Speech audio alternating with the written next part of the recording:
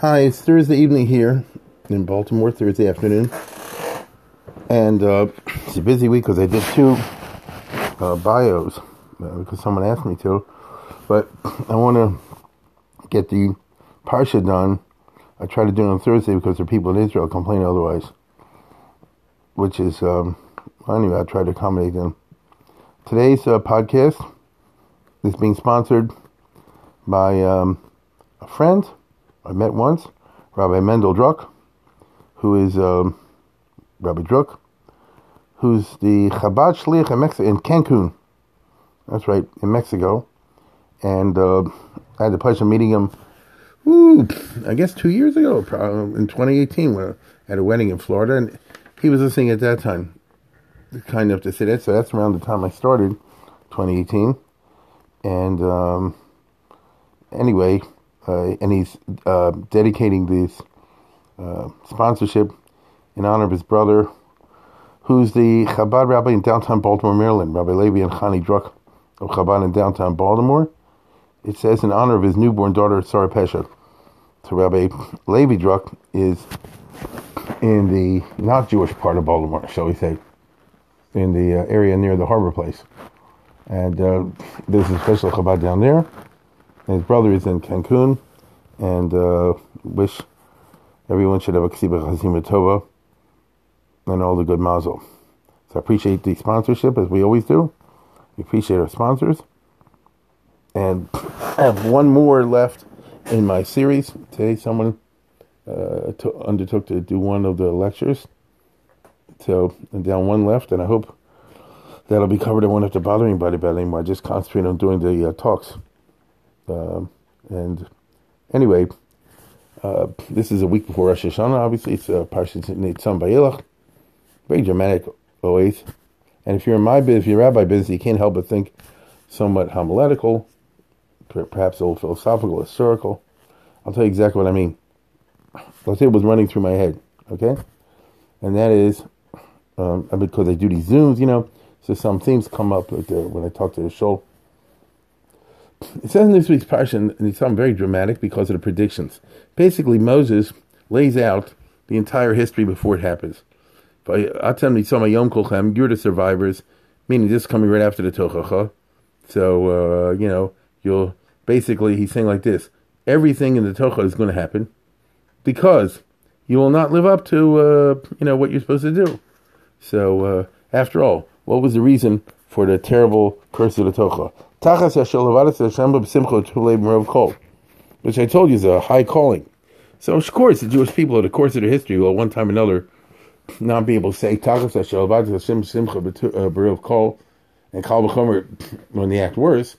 And so the Tocha is not simply a warning, but it's a prediction. It's going to happen, and of course it has happened. Meaning, we've had many examples of terrible things happening to the Jewish people, and as I said, it's almost like cyclical. I hope it's not, but it seems that way. And what comes after that? That's the interesting part. Because if you just had Parshas Kisovo, and that's where Moshe closed down the shop, then it would simply be leaving with a very stern warning. But that's not what Moshe does. He continues to say that the Tocha will happen, and it'll be very severe, and you'll be scattered to the ends of the earth. You'll go into extreme exile, as I think I talked about last time.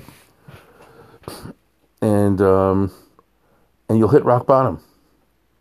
The way they put it is Gofri Smamelch Sreifa Kalarzo. The sulfur and will cover the lands. Which of course can literally mean that Israel will be covered with destruction. And here you get into politics of Zionism. Was Israel a non-flourishing land before the Jews showed up? We like to say that. I'm not sure it's 100% true, but nevertheless, there was plenty of wasteland in Israel when the Jewish settlers, the early Zionists, whatever you call it, showed up. But to me, especially this time of the year, the word Eretz and Shemayim always mean, you have to take it out of literal meaning, because in biblical terms, Eretz and Shemayim always means the Gashmis and the Ruchnius. And that's not some Chasei Shabbat. It really does mean that. Or it means it at some level. when it says in the beginning, Bereshit bara Elohim es hashamayim v'haaretz, it doesn't mean God created the earth and the sky, the ground I'm standing on, the sky above. Bereshit bara Elohim es hashamayim v'haaretz means God created metaphysical and then created physical. Now, I'm not saying the word arts always means that, but it can, and maybe it always does at some level. For example, Eretz Mitzrayim is the name of a geographical location, but in Jewish thought, and many Sfarim, and I don't mean the wild ones, many Sfarim, Eretz Mitzrayim has always been a conceptual as well. Eretz Mitzrayim stands, like the Ruchnius that represented by Egypt, which would be something bad, to use the language which is popular, Memte Shari Tuma, or actually, Chamishim Shari Tuma. The Jews descended, according to that story, to 49, but it was 50. So Eretz Mitzrayim would be a bad Ruchnius place in which there's a concentration of bad Ruchnius. Something along those lines. Do I know what I'm talking about? Nobody knows exactly what we mean, but that doesn't mean you have a general idea. So similarly, when it says over here, you'll be scattered into the earth, or this, or Gofri Sumelch Sreifa Kol Arza, the physical will be destroyed. The matzav, it just strikes me, that's all I ever share over here, what hits me. When you see the matzav of Klal Yisrael, when it's in a bad shape, and Jewish people around the world pretty much are in bad shape a lot of places. At least if you go by the regular rules of the basic mitzvahs and intermarriage and things like that, you can look around and say, Gofri Sumelch Sreifa Kol Arza. The whole Gashmis of the Jewish people is covered in the dirt, meaning in destructive elements. Now, that's not the end of the story, however. Then comes the very interesting part, the famous chapter 30 in Deuteronomy, where it says, but Moshe goes on to say, when all this hits you, you get the bracha on the klal, meaning you get the tochacha. The bracha is when times are good in Eretz Yisrael, baruch atah b'vecha, baruch atah b'tzosecha, but the klal is ara atah b'vecha, ara atah b'tzosecha. So he says, so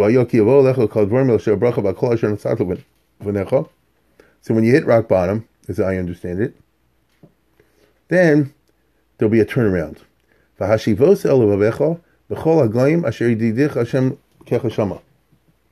Moshe says his famous prediction, or at least it can be read as a famous prediction. You'll start to rethink when you're in the midst of all the goyim, where God will have scattered you. I'll return to the Lord. It's funny, it says Shavta ad Hashem, don't Shavta el Hashem al. I think this chapter 30 in Dvarim really repays very close study. I don't have the time either, but I should. It's it could do a lot with this. Shavta ad Hashem al b'shamata b'kolo k'chol shenech mitzav chayom. So then you'll turn around and do tshuva, start to listen to what God says. Ad tovanecho b'chol b'chol nafshcha. That's a heck of a statement. You'll hit the madrega b'chol vavcha b'chol nafshcha. I mean, that's pretty good. You say it every day is an ideal. Who does it b'chol vavcha b'chol nafshcha? That's quite a statement. That's like Mesil Sisharm, Dveka, so that's a madrega. Okay? If it's not rhetoric, then it's a madrega. And then when you do this, so there'll be a complete re-changing of thinking, right? And the Jewish people get an oil change, the real change of thinking. And then God will take your exile back home to Israel, and show you mercy. And He'll gather you in back to Israel from all the nations where you were. So the Tochach is actually followed by happy ending, which is very similar to many of the messianic predictions that you find among the prophets and in Daniel, in which there'll be a Gog and Magog, it'll be something terrible, something equivalent to a cataclysm, a Tochacha, and most will be killed or stuff like that. But then these survivors who are hit rock bottom will have it good. Right? That once the Tochacha is over, then there'll be a return to God, and a return, therefore, God will return you to Israel. Even if you're scattered, you're exiled, or b'ksei Shemayim, but the answer to Shemayim, God will take you back to Israel.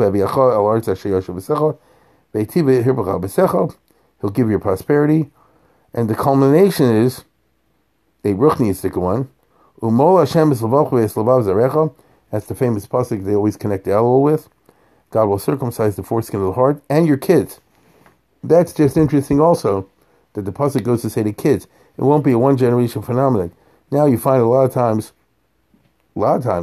somebody personally becomes a Baal Teshuvah, meaning he or she themselves have something in life that makes them genuinely reach out to God.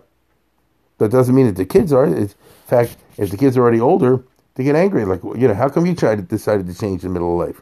But here will be you and your children. So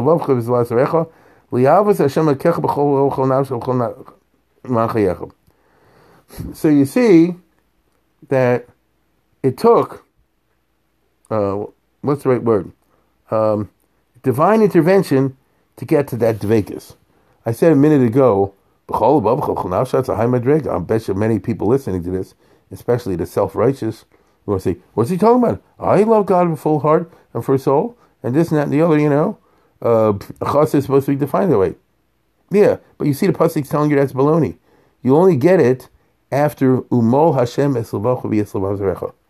That's interesting, right? I told you, this parsha requires close study, in my opinion. It will take a divine action to make you hit this dvekus mode. Matter of fact, not the Mesilas Yesharim, what's his name? Rabbeinu Yonah, Shari Tshuva. Right? I ran into a Rebbe somewhere the other day, and he said, I'm teaching my class something to Rabbeinu Yonah at high school. I said, if it's a high school, you better explain to these guys the Rabbeinu Yonah is not identical with the guy that was swallowed by the whale, because kids don't know. But in the Shari Tshuva, I remember like on the first page or the second page, it says that one day, God will endow you miraculously with the ability to have dvekus when your teva doesn't, when you're not built that way. In other words, some people are born spiritually, but others are not. Some people have the gift, I'm serious, of ruchnius. It's not hard for them, and other people are not. That's not really who they are. It's not because they're lazy or because they're this and the other. It's not who they are. As the Rabbeinu Yonah puts it, kasher ein yad tiva maseges. I think that's the words. Which means they really aren't like that. They can't do b'chol lavav b'chol nafshecha. But a time will come when miraculous God will change the metzias of the person. And Mol Hashem Zavol directly remove the foreskin of the heart. That's the expression. The impediments that are there, the mental impediments, which are real, right? They're not fake. And then you'll hit the madrega b'chol lavav b'chol nafshecha. In other words, these seemingly rhetorical verses are not at all. And finally, this is, now you know this is a Middle Eastern text. Things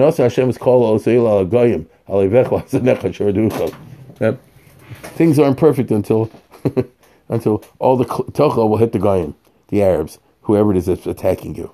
Because otherwise it's not good. It's not good enough for me to prosper. The guy next door has to suffer. That famous part from Hunan ben Ishak. I'm sure I've said it before. It's very well known. It was shot in the Middle East. A guy wrote this in the 9th century. It was translated into Hebrew too.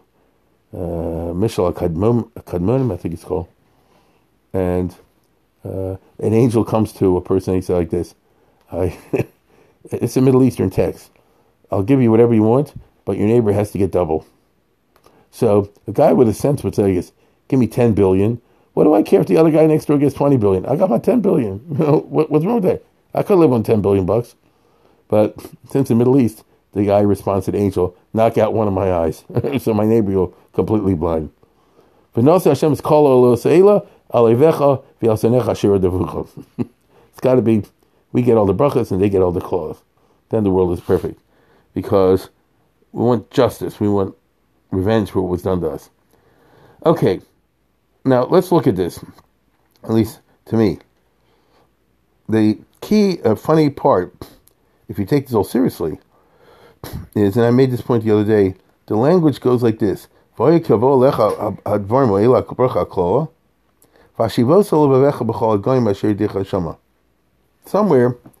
when you're in the depths of Golus, physically and mentally, you'll start to rethink and begin a process of teshuvah. But actually, you know Hebrew like I do. It doesn't say V'shavta Hashem Elokecha. Later in the next pasuk it does. But first it's preceded. The first stage of this is a prediction. This is a prophecy. You understand? It's a nevuah. It's a prediction. And he's trying to lay out what's going to happen. But it's very complex. It's not simplistic at all. At least not to my reading. What is it? How do you translate the words? You can't. You can't. I mean, honestly, you have to Hashivosa Elovecha. What does that mean? You know, if you say it like this, we say it in Olenu every day, right? MS Malkenev is Kakos or Sega, whatever. I know you look. Vanachnu Kermishtach Modliv Nemal Kadosh Baruch Hu Shunatish Mike Yoser Moshe Chinus Ubegover Hulian Hu MS Malkenev is Zo Kosa Besorzo V'Yadat Hayom Vashivosa Elovecha Ki Hashem Lokim B'Shemayim Mal Yizon. What does the words mean? V'Yadat Hayom Vashivosa Elovecha. And even to translate the words, it doesn't work in English. Hashivos Elovecha. Hashivos is what you call a transitive verb. Lahashiv is hifil. So you're returning something. Not that I'm returning. You know, it could be transitive, intransitive verb. You know what I mean? If I say Shavti ad Hashem, that means I'm returning. Me, myself, and I. So that's just, I'm doing it. But I'm not doing something else. But Lahashiv, right? Hashivos Elovecha, you're returning to your heart. No, you're returning something to your heart, but don't say what the object is. Do you understand what I'm saying? You know enough Hebrew to make sense of what I'm saying over here, right? What does it mean? Hashivosa Elovecha. Hashivosa what Elovecha? It's very strange. Now, if I were a Bible critic, I say Hashivosi Elovecha. Then you say, God will return something to your heart. No, maybe that's something like that, but it doesn't say that. It's Hashivosa Elovecha. You're going to do it. Now, why does the Torah use that very, very strange language? It's clear this is not a simplistic business. It's clear, at least it seems, nothing's clear, but it seems to me that the prediction goes that you'll be one day hit, like I said before, hitting rock bottom, very far removed from any Yiddishkeit, very far removed from any idea of spirituality whatsoever, and then something will change. But what that's like is hard to understand, hard to lay out. Is it that you'll challenge the materialism? Is it that you'll challenge the being in another religion? Is it that you'll challenge, the seeming injustice of the world? I don't know. But the process will begin with you're returning something to your heart. It's I looked very briefly through before. I didn't see anybody address it. Maybe I skipped about it. I didn't see anybody address this. How do you translate Hashivosa Elovecha? Now everybody says like this. Ari Cap, the other say you'll reflect, you'll start. I agree. Obviously, that seems to be what the verse denotes. It's some kind of reflect, but it's not what it says. And the reason Ari Kaplan and others say you'll reflect or reconsider is that's the best we can come up with. But it's not adequate because the Torah is not haphazard. That's not how we look at it. And especially something over here where it's predictive of something of the most immense importance for the future. This is not a prophecy. It's a prophecy. It's a biggie. This is the beginning of the Gula. At least that's the classic way of understanding this. The beginning of the Gula. The Rambam in Hilchos Tshuva, if you remember, this is the time of the year everybody should whip out the Hilchos Tshuva and go through that. There's like a basic text for this time of the year, along with the Shari Tshuva and these other things, Psalm 51. And the Rambam in chapter 7, I have it highlighted. I opened my Rambam just now before I started talking, and I see a highlighted already in the past, where in chapter 7 the Rambam says, and he's correct of course, Kol Hanavim Kulin Tziva al Tshuva, he's giving a panegyric about repentance, and all the prophets spoke of repentance, Ve'ein Yisrael Nigolen El B'Tshuva, and the Gula will only come when there's repentance, which is, by the way, interesting. I'll say it again. The Gula will only come when the Jews repent. So then, when the Rambam says, Ani Mamin B'Emunah Shleim B'Vias HaMashiach, Achaka B'Chol Yom Sheyavo, that's rhetoric. It's not exactly true. You don't expect the Mashiach to come in a minute. If it's going to have to be preceded by Teshuvah, I'll be Mataritz Dibure. Lefi Ani Yisdaiti. When he says, Ani Mambu Shlem B'Vias HaMashiach, Im Kol Zeh Achaka B'Chol Sheyavo, I'm saying Achaka Lo, that the beginning of the Messianic process can come any minute. You get what I'm saying? I'm praying, if you follow the Maimonidean system, I'm praying, I'm hoping, I'm believing that now it's 5:30 in Baltimore. At 5:30 or so in Baltimore, will commence this Hashivos Olevecha, a mass movement among the Jewish people, or the beginnings of a reconsideration of the Jewish condition on the part of the Jewish people, which will eventually be characterized by Teshuvah, which will then lead to Gula. No, that'll begin the process of Eliyahu Navi and Mashiach and all that. Now, I don't know. Nobody knows. The Rambam himself says nobody knows. In the Mishnah Torah, he says you only know when it happens. I get that. But I'm just telling you that read the words in the Hilchos Teshuvah that I just said. And this is Rosh Hashanah, so it's all appropriate. And it's Parshas Nitzavim, so it's double appropriate. And the language the Rambam says is, listen very closely, based on what I just told you, in Perek Shvi, in Hilchos Teshuvah, Kol HaNeviim, Kulam Tziva Al Teshuvah, Ein Yisrael Nigolim El B'Teshuvah, the Jewish people will only be redeemed after they repented. Ukvar Hifticha Torah, Shesof Yisrael Lasos Teshuvah Sof Golus. And the Torah promises, meaning our parsha in Nitzavim, this speech that I'm referring to, right? The Torah promises that at the end, Shesof Yisrael Lasos Teshuvah Sof Goluson, that there will be Jews being Golus, and at the end of the Golus, there will be a mass movement of Teshuvah, Umiyad Hein Nigolin. That will trigger an immediate Gula. Which, by the way, it's just interesting that the Rambam reads it that way. You could read it other ways. But you hear what I'm saying? In other words, for this Shabbos, whip out your Mishnah Torah, Hilchos Teshuvah, chapter 7, paragraph 5, and compare it when you read the Parsha of Nitzavim, and he's going to understand literally that Vashivos Olevecha, V'shavta Hashem Elokecha, and then what will happen? What do you call it? V'shav Hashem Elokecha Shuv Richamecha. The Rambam said, Miyad Hein Nigolim. So it means the Jewish people will just spontaneously, or I don't know what, repent. They'll start to feel they want to, come back to God, whatever that means. And then, immediately, B'shav Hashem Richamecha.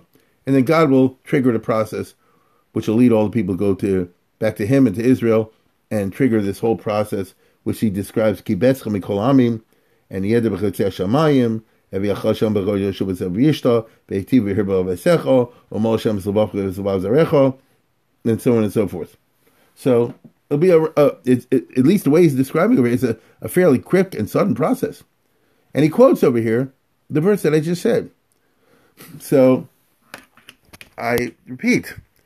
So when the Rambam says that I believe the Mashiach will come in any second, it doesn't actually mean that, because Mashiach can't come now because the Teshuvah hasn't happened. Now, by the way, there are other ways of understanding the Messianic process, and not everybody will do what the Rambam said. But if you go like the Rambam, which many do because he's the easiest to understand usually, and most people don't read these rather obscure descriptions of the Messianic theory, like you find in Sadigon, for example, in Emunas V'Deus, and in some other works. There are books that describe different variations of what they imagine, what they planned the Messianic process to be. There are a number of different ones, but the most famous, I think we all know, is the Rambam in the Mishnah Torah, and we all say, we're supposed to say the Ani Mamins and so forth and so forth. And there you have it. He says, right? So Ram, you can come any day. So what you really mean is that the process of the Teshuvah will commence, which will culminate. So I don't know if it'll happen at 5:30, like I say, on this Thursday evening, but there could start something out there that right now, possibly, that could make all Jews, or a majority of Jews, start to say, hey, what's going on over here, And they we're going the wrong derech. Something along those lines. But these are issues of fundamental importance to the Jewish people. That's the point. That's why I'm making a big deal out of this today. It just interests me. And as I said before, it is preceded by this enigmatic phrase, Hashivos Olevecha. Right? Now, as I said before in the Olenu Pasuk, which is elsewhere, is V'yadati Yom Hashivos Olevecha. That clearly is delineated two types of knowledge, or maybe the right word is conviction. I'm not sure, because I'm dealing with a subject nobody knows what they're talking about because we haven't experienced it. But as I mentioned yesterday elsewhere, the problem in the modern era is that to us today, the word Yodea, if you're an intelligent person, is confined to science. The last 200 years, they evolved the scientific methodology, and only that which can be empirically verified, and and repeated in laboratory conditions, etc., that's called no. You have to back it up with a raya. You understand? You have to back it up with a raya. And if you can't, then don't say no. You can say believe, if that's what you want. Someone can believe in anything. Someone can believe in tooth fairy. They can believe whatever they want. But no, Yediyah isn't there. And yet the pasuk doesn't say, V'yodata yom ki Hashem elokim b'shamayim mimal. It says, V'yodata yom v'ashivos olevecha ki Hashem b'shamayim mimal. It's two qualities. The hashivos olevecha, which once again can't be translated there either because it doesn't say what you're mashiv. Unless I'm missing something, but I can't think of it as I'm sitting here. And so we see over here, what's the right word? A certain hidden thing, enigma, whatever. We're trying to understand what would be the character of this policy. Now, the problem, of course, is that when related to God, there's different types of relationship knowledge. Is that the right word? Yadata, as they say, is hard to apply if you're talking in scientific terms because God's invisible, so to speak. You can't use science to find God in the level of no, because if you're doing by the science method.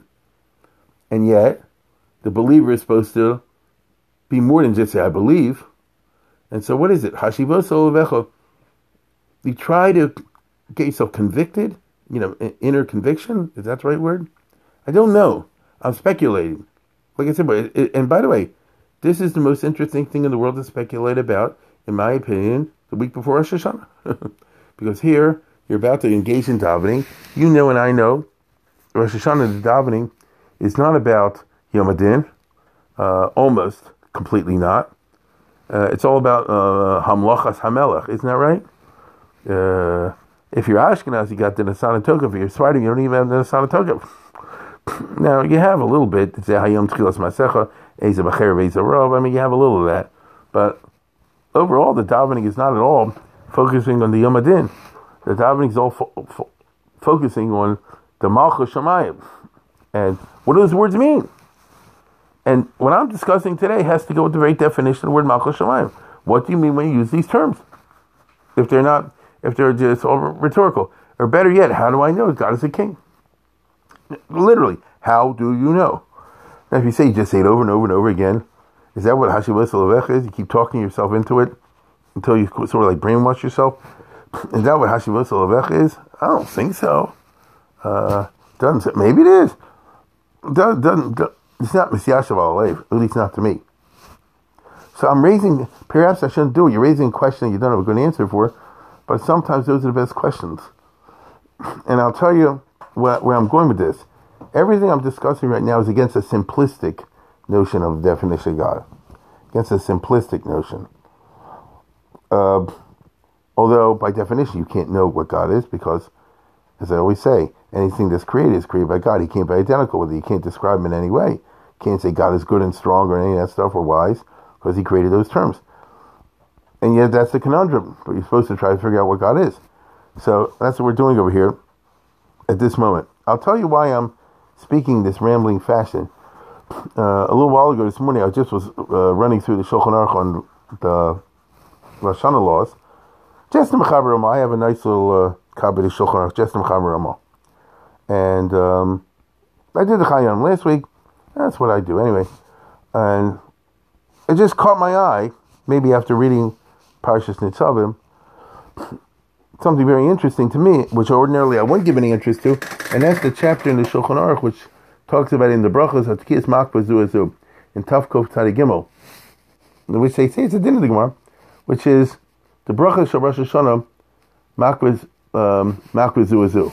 Shimeni Yudei Kum Lo Yomer Mashi Yodei Mehen, El Lo Yomer Klum. which is just very interesting. At least for the first time, I paid attention to it this year and gave a little thought to it. Not a lot. And why is it, if I don't know the Malchus, the Zichronos, and the Shofars, I shouldn't do any of them? Why can't I just do the Malchus if that's all I know? Or the Shofars if that's the best I can do? Well, why not? Right? And this is interesting. And it struck me, just before I sat down here, that the Malchus and Zichronos are three different ways of relating to God, aren't they? Malchus is, the Melech part, Talmechun Aleichem. Zichronos is, can be understood in different ways. It's God remembering us, and us remembering God. Listen, I'm a historian. So Zichronos is, you relate to God through history. That's one of the fundamental ways we do. All of our davening is organized around the history. Ezra, Sabaseno, Tomiolam, all that stuff is organized around the history. And Shofars, right? Which, of course, is a Maimon Har Sinai type thing.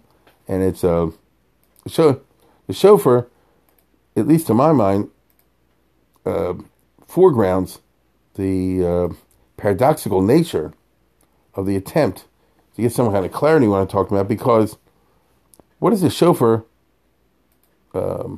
remind you of when you see in the davening or Rosh Hashanah? What is the shofar? Ata Niglesa Ba'ana and Kodecha, something like that. It's the original shofar that was said in Har Sinai, right? But there was no shofar at Har Sinai. Am I right or am I wrong? There was no shofar at Har Sinai. God is not a person to have a shofar. It was a kol shofar, right? Kol shofar holich v'chazek. It's very interesting. It's a kol shofar. But kol shofar is not a shofar. So you had an absence of a physical shofar, but you had the sound of a shofar. Who created that sound? God created the sound. Was God blowing on a shofar? No, God's not blowing on a shofar. The way you have a kol shofar, so it's a certain paradox. You know what I'm saying?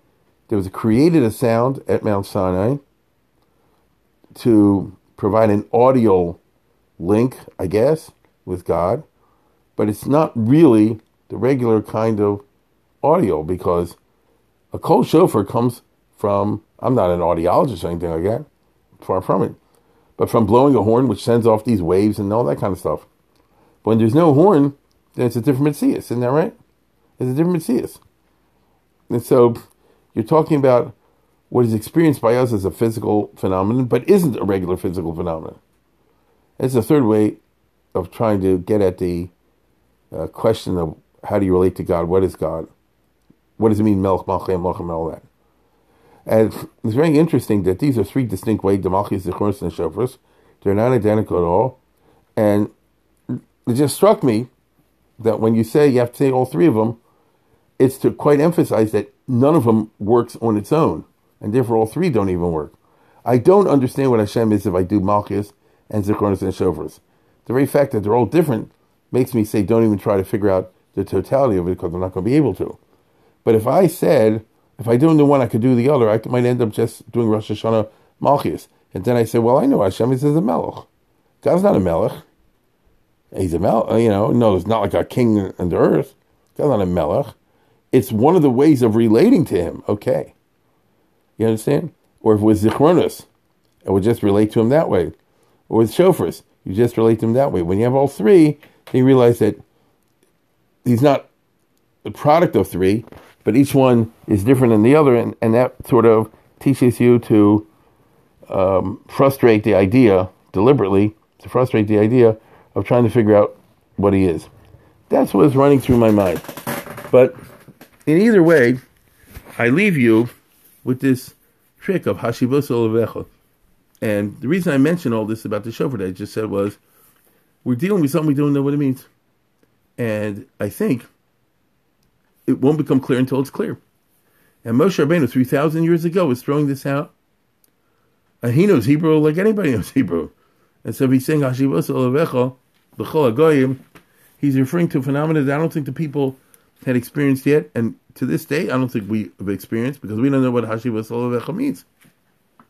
Now, the trick with trying to figure out enigmatic phrases in the text of the Tanakh is, and I've said this before, you're always time-bound. I'm living year 2020. I don't know what Hashivas Levecha means.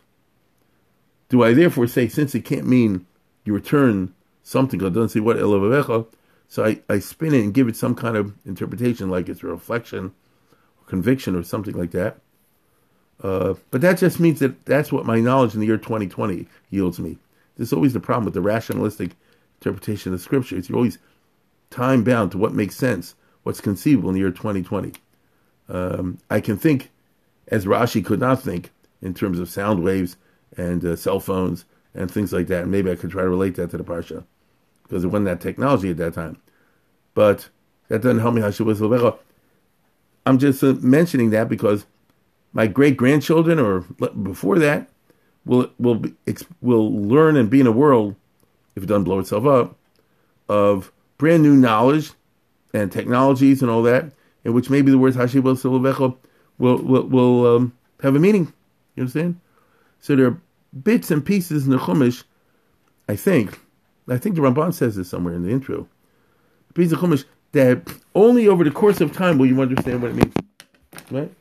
And even then, if it's a timeless document, if it's an infinite document,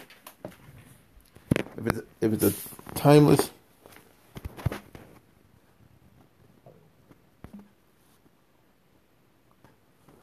I hope I didn't lose this, timeless, infinite document, then, even then you won't know. This is the meaning of the mystical approach to the Chumash, the Ramban is talking about always, which is, it's a layer upon a layer upon a layer, because as the human race goes on, knowledge expands, knowledge changes, and then you have different insights how to read the text of the Chumash. Here we have a prediction what will happen before the final Geula. So here we have, I think they call it a terminus aquem, which means you have a final date. This pasuk is going to be manifest when the Geula hits.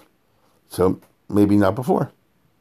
If the Geula happens tomorrow or this week, then it'll be preceded by something called Hashivos Levecha, and then we'll know what it means. But other than that, I don't think you'll know what it means. At least, not to my mind. Smarter people than me can figure it out. I'm serious. I'm not being supercilious. That, to my mind, I'm just not sure. You understand? Now, it'll be a time of great changes. As I said before, Mol Hashem's V'Ochel people's human knowledge, human nature will change. We are very far from that. Okay? We are very far from that. But he's dealing with something that's remarkable. Now, Moshe Rabbeinu is well aware of this. And that's why right after this, he says, because what he described is very difficult to understand. And it sounds like, one may say it's impossible. And that's why he gives this rhetorical, famous speech, where he says, Lo nefleisim b'chov lo rechoki lo b'shamayim hi, and lo b'evayam hi, ki karvi lecha b'lefichol v'lavchol asoso. In other words, it's something internal. Well, obviously, Hashivos Levecha has to be something internal. But we don't know, or at least better yet, I don't know what it means. So, I leave you this Shabbos looking at this passage, chapter 30, Per Gimel, Per Lamed. I know the chapters aren't really Jewish, but it's useful for us today. By the way, I was in Lakewood last week. It was the last Shabbos, 2 Shabbos ago at my daughter's. And I brought for reading material the Mark Shapiro book on the censorship. I forgot what it's called.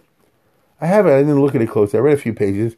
And if I remember correctly, there were some famous rabbis in Eastern Europe, like Hungary or whatever. They surprised me, big rabbanim, and they were not aware that the prakim in the Chumash are of Christian creation, from Jerome's time, from the Vulgate. I thought that was kind of interesting. In the 19th century.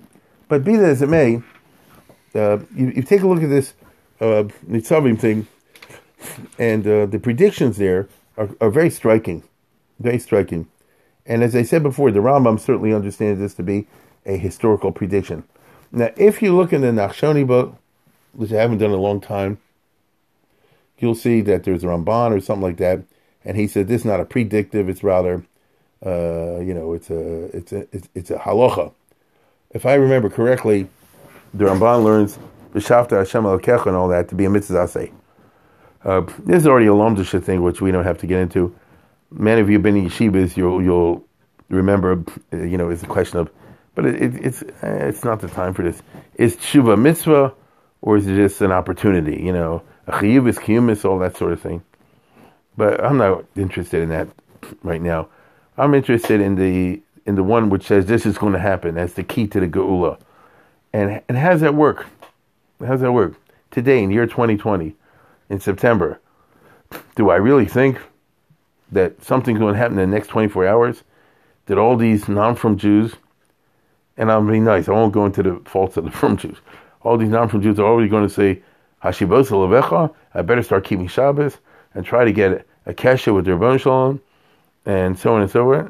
Is it really going to happen? You can say piously, we hope so, but how do you see that unfolding? I think that there's obviously something mental or emotional involved over there. Hashivos Levecha sounds like some kind of emotional, what's the right word, conviction. Now, by the way, it is possible to have a knowledge, but it's not called scientific knowledge. It's a highly subjective knowledge, a knowledge in which you are absolutely convinced that something's there.